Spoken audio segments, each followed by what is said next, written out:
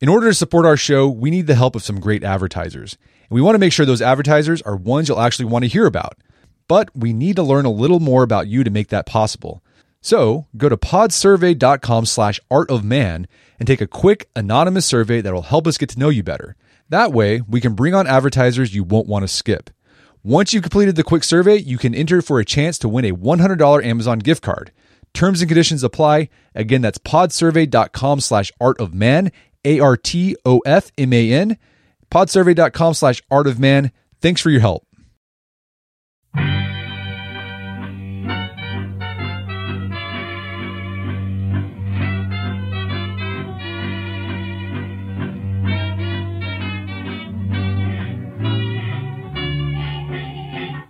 Brett McKay here, and welcome to another edition of the Art of Manliness podcast. Do you find yourself making the same mistakes in your relationships? For example, do you have a tendency to ignore red flags and constantly end up in relationships that aren't healthy for you? Or maybe you end up in a relationship where the initial chemistry is good, but a few months later, you're looking for any way out. Well, if any of those descriptions describe you or a friend who needs some advice, then give this podcast a listen. My guests today argue that your problem is that you let yourself get suckered by love. Their names are Michael and Sarah Bennett. Michael is a psychiatrist. Sarah is Michael's daughter and a comedy writer. I had them on the show previously to talk about their book, F Feelings. In their latest book, F Love, they focus on the most messed up feeling of all, love.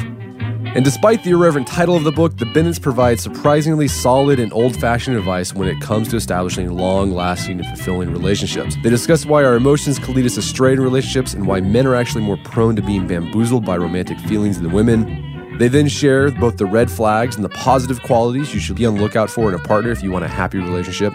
They also discuss what you should do in a relationship in which you're not happy and why couples therapy is often not very useful. This podcast is full of laughs as well as some seriously helpful insights on how to navigate relationships effectively. Don't worry, despite the title of the show is family friendly, safe for work, so you don't have to worry about anything like that. There's no bad salty language in it. After the show's over, check out the show notes at aom.is/flove.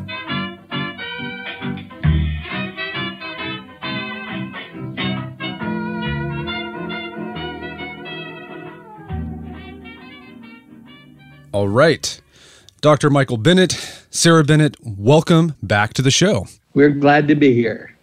Yes, hello. Thank you. So last time we had you on, we had you on a year ago to talk about your book, F Feelings, and we got a great response with it. The whole idea of it, you're a shrink, Michael, and the idea is based on your experience and your practice is just letting people know that feelings are overrated and you can't put too much credence into them and how to manage those feelings we have.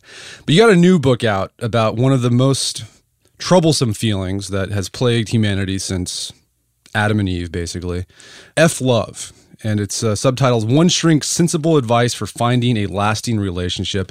And the whole thrust of the book is basically love is overrated. Why is that? Why is love overrated, and how does it lead us astray in life? Sweetie, you want to take that one? Oh, sure. Also, this is maybe a good time to mention, since there's been some confusion with people that don't know us, we are not married. He is my father. Yeah, he called you sweetie. I know. But it's better than him calling me Bunny or any number of names I've had since childhood, so I'll take it. So why is love overrated? Well, we're talking here, this book is for people that are trying to figure out how to have a long-lasting relationship or whether they want one in the first place. And when you're really looking for someone that you want to be with for the rest of your life, the romance element isn't really that important in the long run. I mean, I'm not a married person. I'm sort of a happily not married person, but my parents have been married for 40 years. My sister's been married for, 10 years with 4 kids. And what we always say is that the bulk of married life isn't about flowers and chocolates. It's about, wiping children's butts or just paying bills or doing stuff that isn't romantic at all.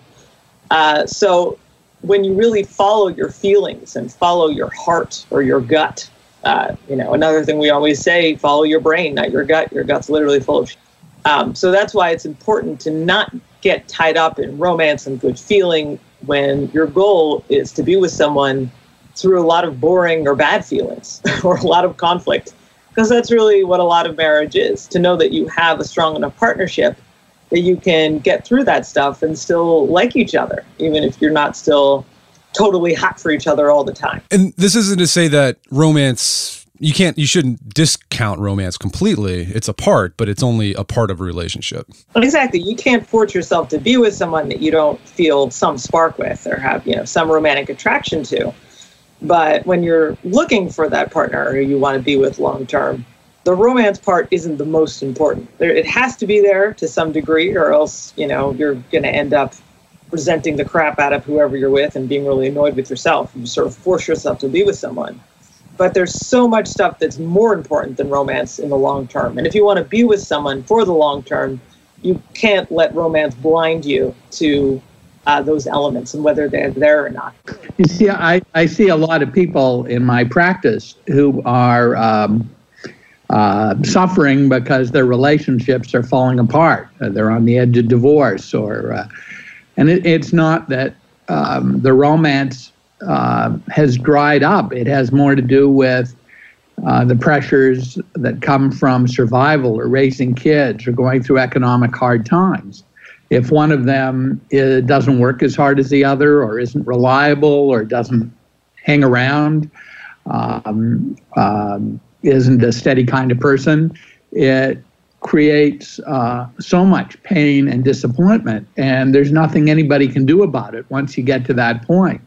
So this is a sort of a plea for people to be their own matchmaker, even if they're carried away by lots of love and attraction. They have to have some to make somebody eligible. But to go through a sort of logical, sensible, routine way of vetting and screening people so that they don't wind up with the heartbreak I see 5 or 10 years later. Yeah, we'll talk about how you screen that. But I think it's interesting about your approach. It is in a lot of ways old-fashioned, because I think in the past particularly in the 20th century, this idea that a relationship should be all about love, and you have to have that spark and you have that chemistry. And if you don't have that chemistry anymore, then you just end the relationship. And it seemed like before the 20th century, relationships or marriage was more practical. Like you married someone because they were going to help you further your goals. You're going to help them further their goals. You could establish, you created a family. You could help each other economically, and so it was very geared towards that. And it seems like you're in a way reviving that a little bit. Very much so. And in previous times, families knew one another more. There was less mobility. You have more and more single people in the city where there's nobody to do any screening for them, where families don't know one another, where you don't know if you see somebody on Tinder or Match.com, you don't know what their backgrounds are or whether they are who they say they are. So you have to do it all yourself. All right, so let's talk about this screening process. So instead of searching for a soulmate, which a lot of people, it's the goal for relationships, someone that fulfills them, completes them, as Jerry Maguire said, you suggest seeing yourself as a romance recruiter. So what does this involve? Well, the major things I think you look for, I think recruiter is a really good word to use because a lot of the common sense elements are the same ones that people use when they're recruiting somebody for a job. I think you begin by asking yourself what you want the person for, what they're supposed to do to make your life better. Do you want them to start so you can start a family? Do you desperately need some more financial resources in order to do what you want to do? Do you need somebody who's calm because you get very, very anxious? The things that you think you need, you want to list them. It's a good way to begin. And put that into a job description. And then you try to think of the aspects of character and accomplishment that need to be there, which is exactly, of course, what you do when you recruit somebody for any job. The experience they have to have, the strength of character, reliability, honesty, their ability with money. And once you get into that mindset, I think you have a grounding that helps you when you do fall in love and care a lot about somebody, that you can keep on coming back to, so that you hold off a little bit on the intimacy and the trust until you're really sure they check out. Yeah, because a lot of the patients my father sees that have romance or relationship-related issues, I mean, he said, already said a huge segment of them are people getting divorced, but The other chunk of them are people, usually women, that are getting burned out on online dating. And that's why having a sort of list for yourself, whether it's you've literally written it down or you've just given it good consideration. I mention that because the idea of doing homework for me personally seems entirely irritating and daunting. And that's what writing a list seems like. But really thinking about it so that when you do look at profiles and subsequently decide on dating someone, you don't waste time trying to figure out, well, I know this guy seems like he might not be right in these ways, but he seems really nice. Maybe I should give him a chance. No, hold firm to your standards. So you don't end up spending a lot of time with a guy because you feel obliged to. You don't want to be mean. You're not being mean to him, and you're being mean to yourself because you're going to end up burned out and going to see a shrink in, an office building in middle of nowhere in Brookline, Massachusetts. So keep that list in mind to keep yourself from not wanting to date, period. It's what's going to keep you from really burning out entirely. So, what are some of the things you should be looking, it's like just like big picture things you should be looking for in a person to figure out this would be good, this person would be good for a long-term fulfilling relationship? Well, they'd be very, very much, if you were going into business partnership, you'd look for these same things. You'd look for reliability, a good track record with relationships, a good track record of being honest and responsible. If they aren't good at money, that they let you manage their money. You look at what they've spent their money on as an expression of what their values are, what they care most about. How hardworking are they? How decent are they? Those are the kind of things that are really going to matter in the long run. And as you said in the book, these things are important because they're character attributes, and character attributes typically are static. The temperament we have now is probably the temperament we're going to have when we're 40 or 50. I think there's a lot of idea that people think, well, if I marry her, she'll change. I can help change her. But that typically doesn't happen, right? You put your finger on it. Most people come to shrink because they really want something to change. And it's clear by that time that what they're upset about was there at the beginning, and it's not one of those things that's going to change. We also talk about how you can tell whether somebody's going to change. It's not a matter that shrinks have any great insight into. It's common sense. First of all, does somebody really want to change, not just to make you happy, but because they don't like that quality in themselves? And then second of all, when they really try, do they get anywhere? If they want to try. If you want them to change, but they don't see it, they're not motivated other than to make you happy, it's not going to happen. And that's when people come to see a shrink and say, you talk to him and you try to make him understand that he needs to change, except if they haven't been able to make somebody see, I can't do it, it's game over, and you just have to accept that they are who they are. Yeah, it's not even a matter necessarily of change as much as management. If you have a terrible temper and you try and learn, exercises and anger management, then at least you recognize the issue and you're doing all that you can about it. But if you meet someone and figure out they have a bad temper and they don't even want to talk about it, then that's not going anywhere. That person doesn't even think they have a problem that needs management in the first place. And that should be a major sign that this is probably not going to work out. Well, this is thinking like some major signs, like red flags, right? People always talk about relationship red flags that you should be on the lookout for. Are there any red flags that people should look out for that are, in the words of Liz Lemon from 30 Rock, deal breakers? Well, I always try and point out what should be obvious ones, but aren't because they are really attractive qualities. In terms of people that you meet them and they're very intense and they don't have a lot of boundaries, because that can be very exciting. But that's usually, especially if it's women, those are the kind of women that guys later say, all women are crazy. And it's like, no, you just dated someone who was literally crazy. Someone's telling you their life story and how much they want to make a baby with you within an hour of meeting you. That should have been obvious that that's not a stable human being.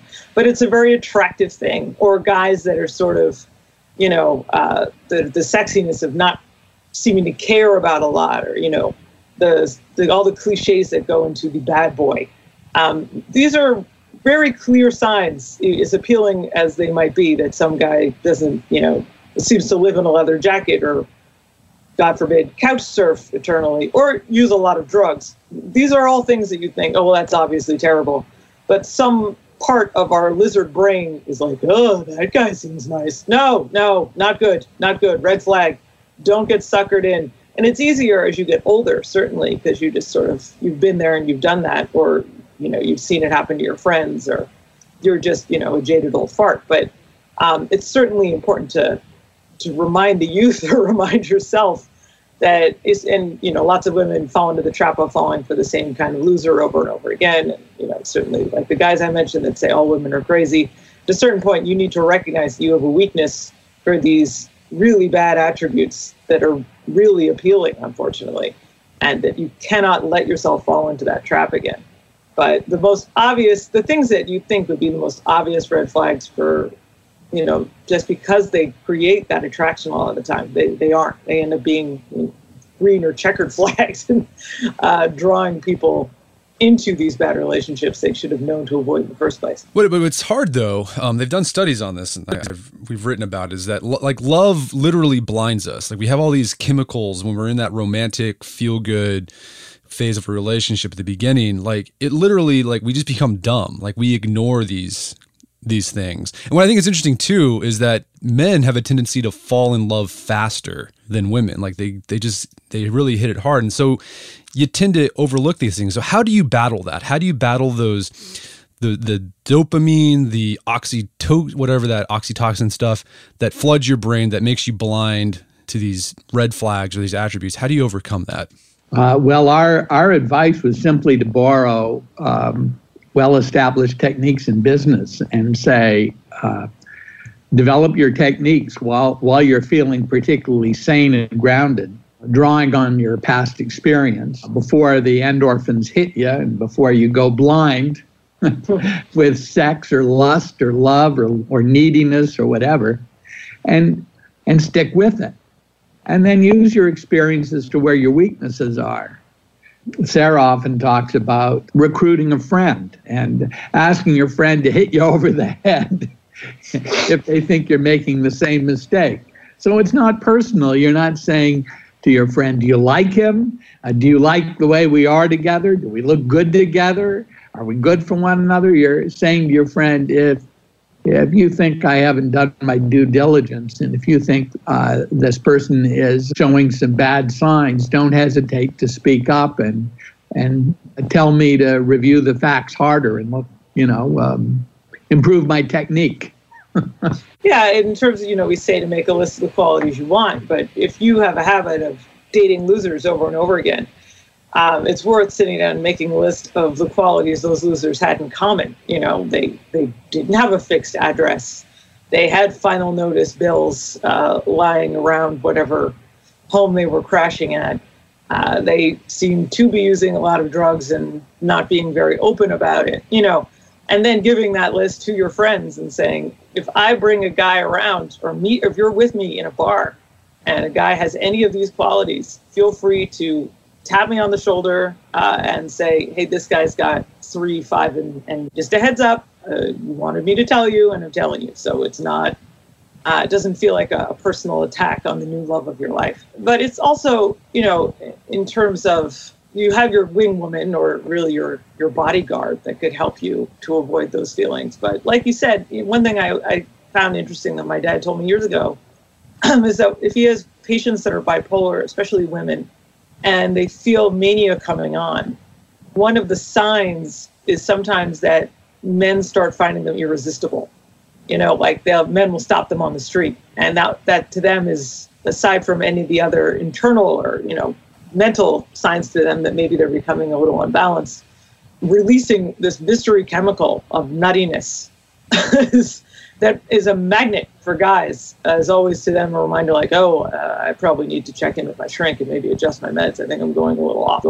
So yeah, there is a very strong natural magnetism that even among sane people, that can be very hard to ignore. But if you have fallen victim to being tricked over and over again into dating the same bad people, or are just,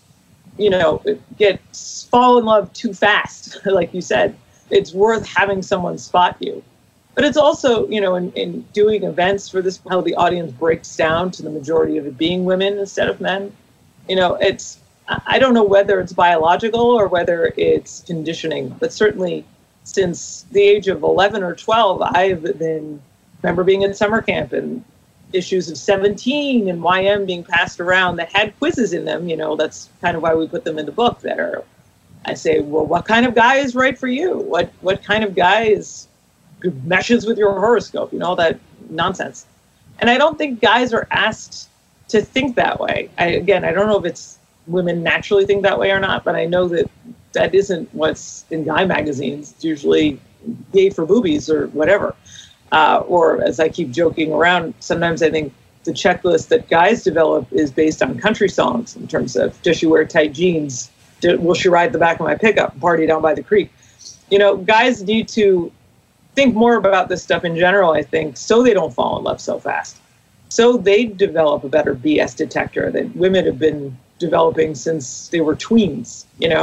I think it will be more helpful to them. It will save their sanity more, save them from heartbreak, save their credit. Because women, like I said, we've been trained for years and we're doing the best we can. But men need to get some of that training themselves, not just for our sake, but for their own. So so the rest of the book, you delve into different attributes that we think make for a good relationship or a great partner.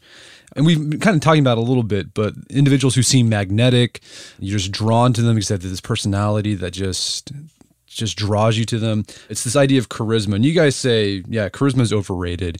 How is it that charisma can get in the way of a good relationship? I mean, any examples from your experience, Michael, with patients where they fell for a charismatic person, or they themselves are very charismatic and it caused some heartache in the end? Well, I think you're right. I mean, each of these qualities can be very attractive, but they each carry their own dangers.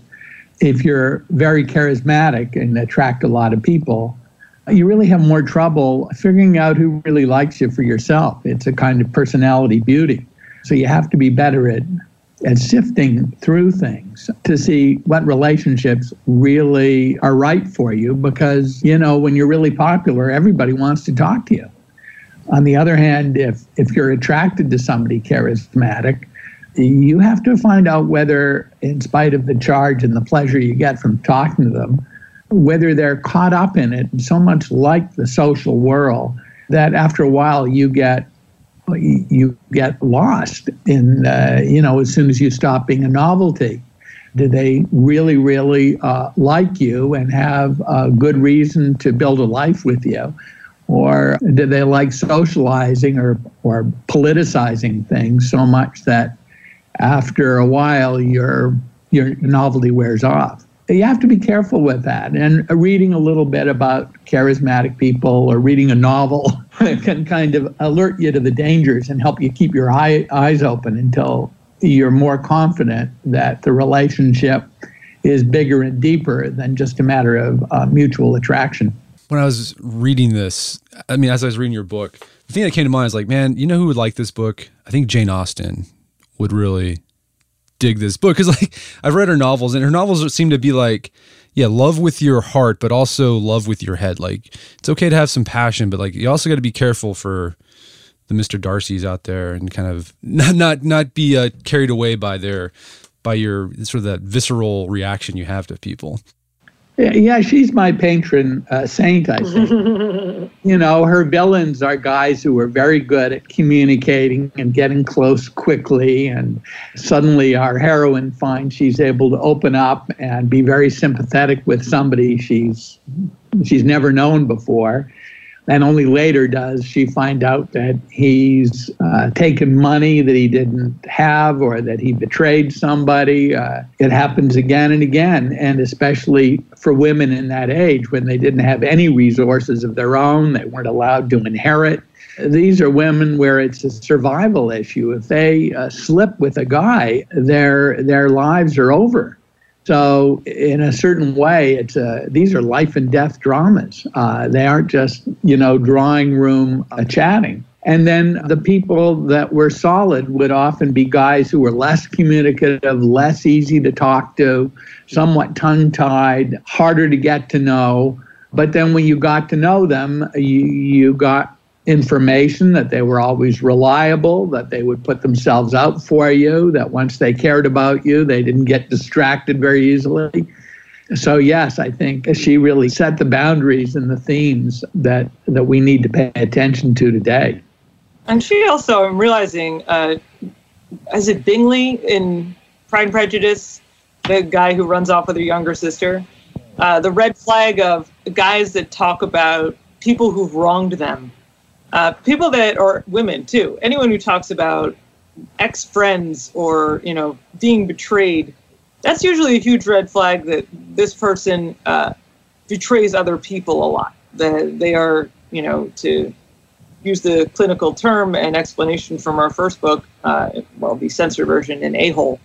Because a-holes tend to get into fights with people because they feel like that person has done them wrong, because they feel like they're incapable of doing wrong. An a-hole is the world's perfect victim. They're the only righteous person on earth. So if someone very quickly, in a boundaryless way, starts talking about, well, this person wronged me, and, but really it turns out that you tried to run off with their younger sister it's Pride and Prejudice. They're all one swirl of, PBS miniseries in my head. But that is an Austen-era red flag that exists to this day. She was teaching us all an important lesson. There's a character in Pride and Prejudice, Elizabeth Bennett's best friend, who is a little old and doesn't have any money and is, only fair looking. And she really wants to have a family. So she accepts a proposal from a rather socially awkward and somewhat repulsive minister who's a reliable guy, and, he'll make a living, and he won't mess around, and he'll be helpful around the house, but he certainly isn't a terribly attractive person. And Elizabeth says to her old friend, she said, how could you lower yourself to marry that creep? And her friend very correctly says to her, look, you've got better prospects. This is the best compromise I can make, and I do it willingly and proudly. She's a sort of minor character, but she's really at the moral center of Jane Austen's universe. Yeah, that's some great stuff. So yeah, if you guys haven't read Jane Austen, I even recommend guys read Jane Austen, because there's a lot you can learn from that 18th century female writer. Let's talk about some of the other characteristics that often get overrated in relationships. And one of them you talk about is communication, which is crazy because most of the books about relationship out there about how to communicate better, the Mars versus Venus thing. That's why marriage therapists exist, so couples can learn how to communicate better. But you all say it's all for naught, pretty much. Why do you think communication is overrated in a relationship? Well, certainly in a lot of cases, women are looking for verbal communication, but there are a lot of guys out there that don't necessarily communicate what they feel verbally, but through their actions. So, you might be dating a guy who is kind of silent at the dinner table at night, but he does do all the dishes, and he then shovels the snow out of the driveway, and later make sure that, the kitchen is cleaned up and the garbage is taken out. And to me, or what, my father would recommend after seeing couples or women that come in and complain about this, it's what's really more important. And it's not like you can't get chat elsewhere.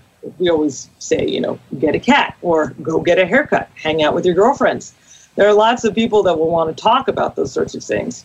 But if you're dating someone who shows good character and caring through what they do, even and not through the conversation that they have, that's worthwhile, that's worth keeping an eye on. Just being able to communicate through conversation isn't really all that important if the communication is coming through in other ways. Also, one of my favorite jokes I wish I could take credit for, but that is my dad's, and I might have even said it before. I will probably have it as my epitaph because it's so funny to me because it's a fart joke, which is sort of my raison d'etre. But that a lot of people, when they go into marriage counseling, that they're going for a referee, not so much to resolve issues, but to declare a winner.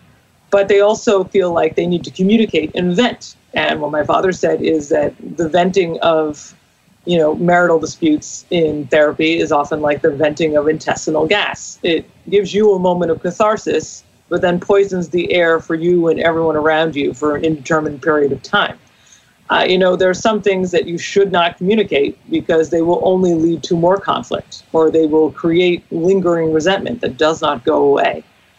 So if somebody can communicate positive feelings through positive actions, or if you learn to withhold certain communication because it's not going to have any positive result and will in fact have a lot of negative result, verbal communication or communicating feelings, etc., is not a good thing.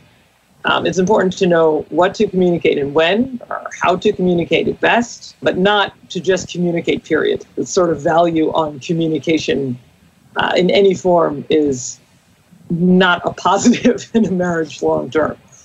That's why we get into, as much as it would be nice if you could solve all your problems by bedtime and feel better when you go to sleep, that there are a lot of problems you can't solve by bedtime. There are some differences that are never going to get solved.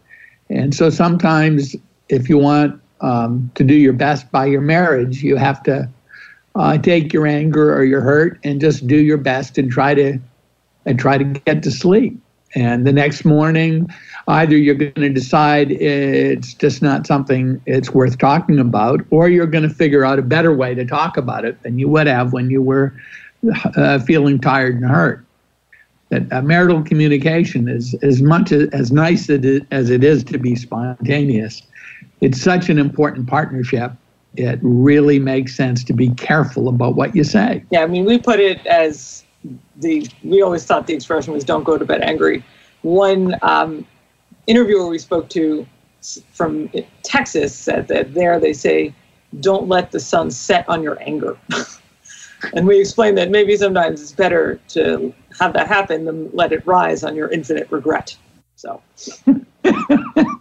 want to write our happy song. All right, so another thing that people are often told to look for when they're doing this relationship sleuthing to see if someone's right for them is to look at their family life. Look if they have a good relationship with their family, if their parents have a good, strong relationship, because the idea is, well, if they grew up in a positive family life and they grew up with parents that put a good example of what a good marriage should look like, well, then that's going to carry over to my relationship with that person.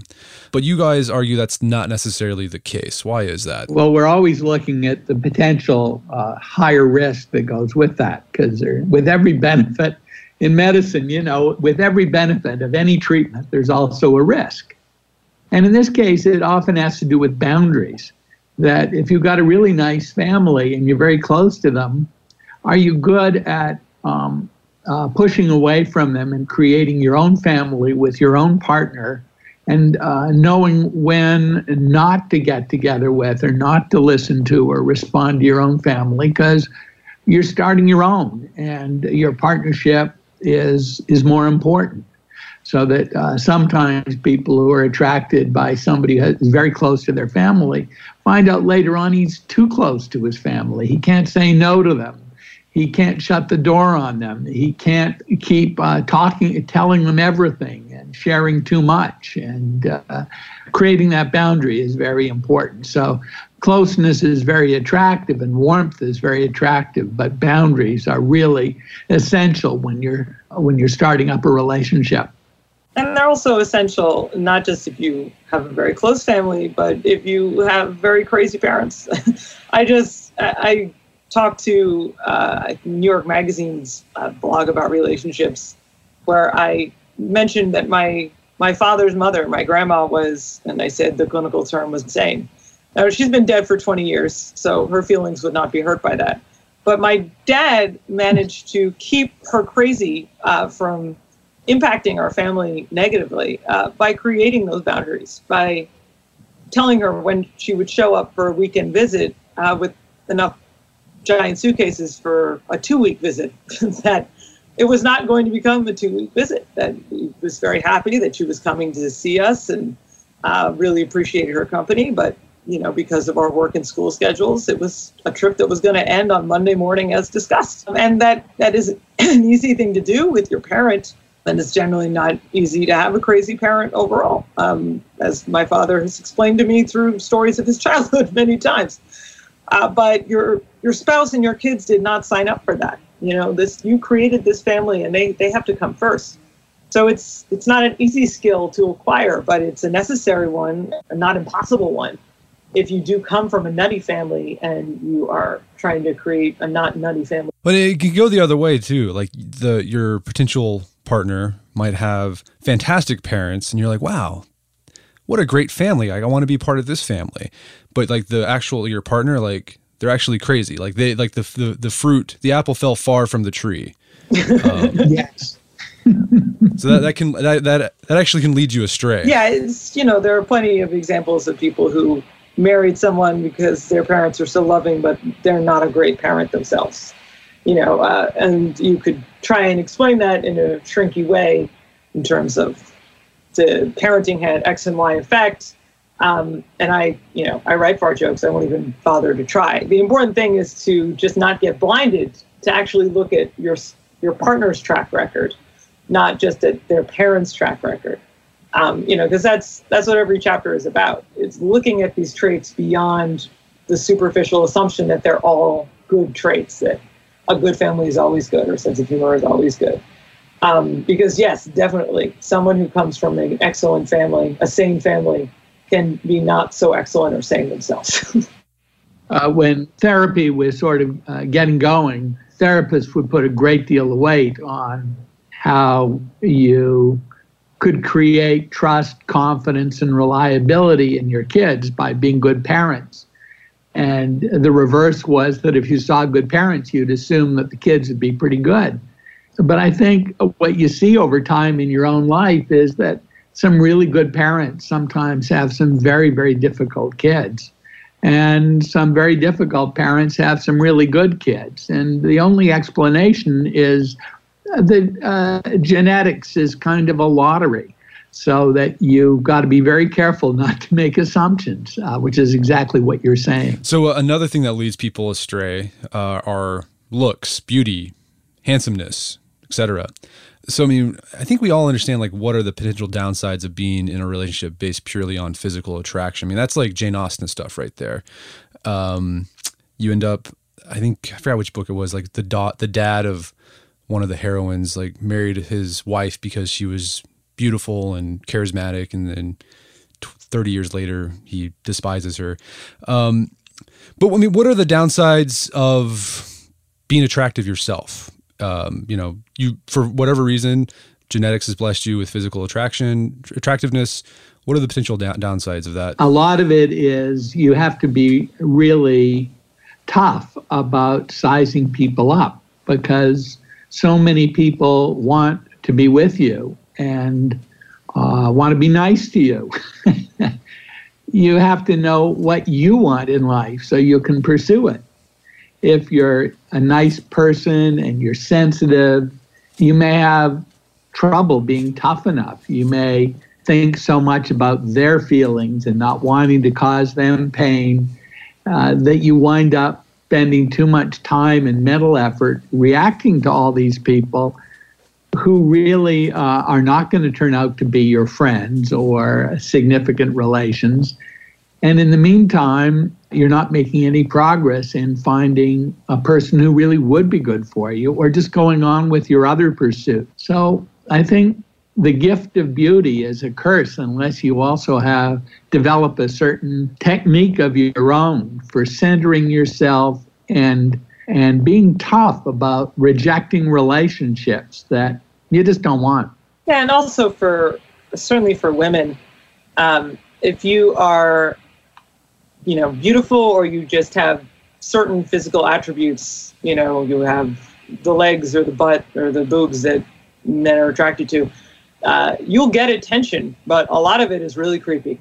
It's not the kind of attention that you want, or you're attracting the kind of guys that are kind of yucky or, just seem only interested in you because of, and that can also be really frustrating and really burn you out because, my dad telling me once about a patient who I think did something, their job was somehow appearance-based, and they were complaining about relationships. And of course, my reaction was, oh, boo-hoo, oh, too pretty, wah.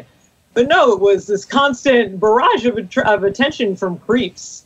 And then dating guys and figuring out pretty quickly, oh, I'm just an accessory to him. He doesn't really care about knowing me. I'm just here to impress his friends. Like I was manipulated. I mean, I can understand now, yes, that is legitimate. Pretty people have hard lives too. It's enough that they saw a shrink. I mean, what do you do if you think, okay, I didn't win the genetic lottery. Not that attractive. And a lot of people, they lose hope about that. Like, I'm never going to be able to find a relationship because I'm not handsome, not good looking. What do you say to those folks? First of all, you really try to become as independent as you can. I mean, whether you're good looking or not, there's no guarantee you're going to find somebody, particularly if you're a woman. There always seem to be more women who are interested in and capable of close relationships than there are men. So I think women are always caught a little bit in a musical chairs game. And if they focus too much on whether they can find somebody or not, they're making a big deal out of something they fundamentally don't control. You try to build up your own life and become as aware as you can of the kind of person you need. And then it comes down, once your self-esteem doesn't entirely depend on it, on what you were saying earlier, on being a very good headhunter, not wasting your time, not making the kind of compromise that would tie you up with somebody so that you're not free if somebody really good comes along, being really selective. And then whether you find somebody or not, appreciating what a good job you're doing. When you're independent and you're selective and you're protecting yourself from those compromises that would be a disaster, you're doing a very, very good job. And that's all you can do in life. The rest is not up to you. Well, we also have this thing in the book where we talk about the falsity of the phrase, there's someone for everyone. And part of it is based on the fact that when my parents both worked in the public mental hospital, there's someone for everyone was a joking catchphrase, which they would use when a patient came in who was extra crazy or usually extra physically gross in terms of they hadn't showered or their crazy was manifest in their love of eating whatever was in public toilets. I mean, really yucky stuff. And those people were always married, always, whereupon everyone on the floor would go, there's someone for everyone. So usually when you really start thinking, oh, I'm too unattractive, like I'm so unattractive, I'm not going to find anyone, that's just negative thinking, period. I mean, you might have done a sort of realistic assessment and said, yeah, I weigh more than average, or I don't have the nose of my dreams. But if you're really thinking, oh, well, I'm too not good looking enough to find anyone, trust me, if you were really yucky, if you were really crazy, you would have no trouble finding someone. It has nothing to do with your looks 99% of the time, or your breath, or any of that stuff. It's really not within your control, and it's not that simple. So don't beat yourself up for appearance, or even any number of factors in terms of why you're going to be alone. Because if you really didn't want to be alone, just start acting like a lunatic. Go to the public mental hospital. I promise you, you will find someone within 24 hours. But it's a pretty high price to pay. Your sanity. It's better to hold on to that. And also, I mean, it seems just to focus on finding someone who displays these characteristics that you talk about in the book. You'll eventually find them. It might take a while, but you may find them. So far we've been talking about potential long-term relationships. What about people who are already in a relationship, who are already in a marriage? Any advice for them where they're married, 5 years later they realize that their spouse displays some of the downsides of these things we've been talking about? Like, they realize, okay, I was attracted to this person's charisma and now I find it kind of grating. Any advice for them? Like, do they just keep plugging along and just focus on the positive and downplay the negative aspects? Well, one thing we always talk about, whether it's, confronting your own shortcomings or the shortcomings in a relationship or in a job or anything, is doing a sort of honest assessment. Someone might have a really annoying habit, but look at their qualities overall. Are there positive contributions? Do they outnumber the negative aspects of their personality or even what they bring to a marriage? If they are always charming people, but you don't have reason to believe that they are, unfaithful and that they're not driven to please other people to the point where they aren't fulfilling their duties as a husband or a father, that they're still spending time with the kids, that they're still keeping on top of their family obligations, then yeah, it is worth sort of just plugging along and finding ways to focus less on it and other things that you can do so you aren't so that you're more distracted. If you find that the opposite is true, then that's not a quality you can put up with. If someone is so charming that they are always fooling around and they are never home and they're, possibly putting you at risk of any number of venereal diseases, yeah, that's a deal breaker. But sometimes those qualities are outweighed by positive contributions and positive qualities. And it's worth thinking very seriously about that and not just letting your annoyed feelings and your general disappointment get in the way of or draw you away from a relationship that is more positive than negative. Sort of after 5 or 10 years, you've got a lot of money tied up in things you own together. Maybe you've got kids. There's so many reasons to assess rather than to get into the negative feelings you have when they really irritate you or hurt your feelings. So that doing a kind of independent assessment where you're looking at it in terms of your values and how your partnership advances those values, trying to think about it from your own point of view is just very important way of fighting that tendency of getting into the negative feelings that you get when you're hurt or angry. And then if you think the relationship is worthwhile anyway, there are positive ways to discuss differences to see whether you can reduce them or negotiate them. And again, they're very business-like methods. They rely on talking calmly and positively rather than saying, frankly, I hate this and I wonder what you mean by it, where you're trying to say more things like, look, I like this about our relationship. You do this well, you do that well. But this one area really makes you less effective and hurts both of us. And I wonder if you could get more of a handle on it. That when you get yourself in that frame of mind, you still can't change people, but you've got a better crack at knowing what you value about the relationship and being somewhat more persuasive. I mean, in talking about how marriage used to be, or pairing off, it used to be seen in a more practical and pragmatic way. It wasn't just a matter of survival, but it's also that if you were from the same small town or you have the same religious background, that there's a good chance you share the same values and outlook on life. And if the reason we put that emphasis on looking at someone's values is because if you run into conflicts like this or in other areas, then usually you'll have the same goals. If someone values family and they're distracted from their family duties, then if you point that out to them in a business-like way, then they will want to get back on track because they care about that as much as you do, even if they're screwing up. So that's why, it keeps these arguments from being impersonal or keeps them from being muddled because you don't share those goals or you don't see things the same way. If you fundamentally share a goal as in terms of the family that you want based on the kind of people you want to be, having these discussions is a lot less fraught and it doesn't have to be as personal and angry. Right. You have to remind them about the corporate mission statement. Exactly. Exactly. Susan, let's read our mission statement again. Have some flow charts. Yeah, there's flow charts and everything. A logo. Well, Michael, Sarah, this has been a great conversation. Where can people learn more about the book? Well, we have our website, which we we do answer when people write in with cases, but because we've been so busy promoting and writing books, we've been a little slack. But we hire a millennial who knows how to do social media too. So our website is fxckfeelings.com. But we're on Facebook, I think, and Instagram and Tumblr under and many iterations of that. It's all connected through the website, though. So we're all over the interwebs. Fantastic. Well, Sarah and Michael Bennett, thank you so much for your time. It's been a pleasure. My guests today were Michael and Sarah Bennett. They're the author of the book F Love.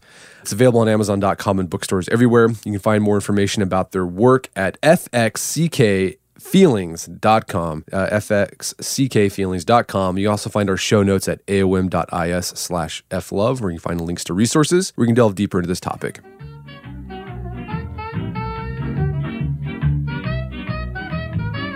Well, that wraps up another edition of the Art of Manliness podcast. For more manly tips and advice, make sure to check out the Art of Manliness website at artofmanliness.com. If you enjoy this show and have got something out of it, I'd appreciate it if you give us a review on iTunes or Stitcher. That helps us out a lot, getting the word out about the show, so thank you for your reviews. As always, thank you for your continued support, and until next time, this is Brett McKay telling you to stay manly.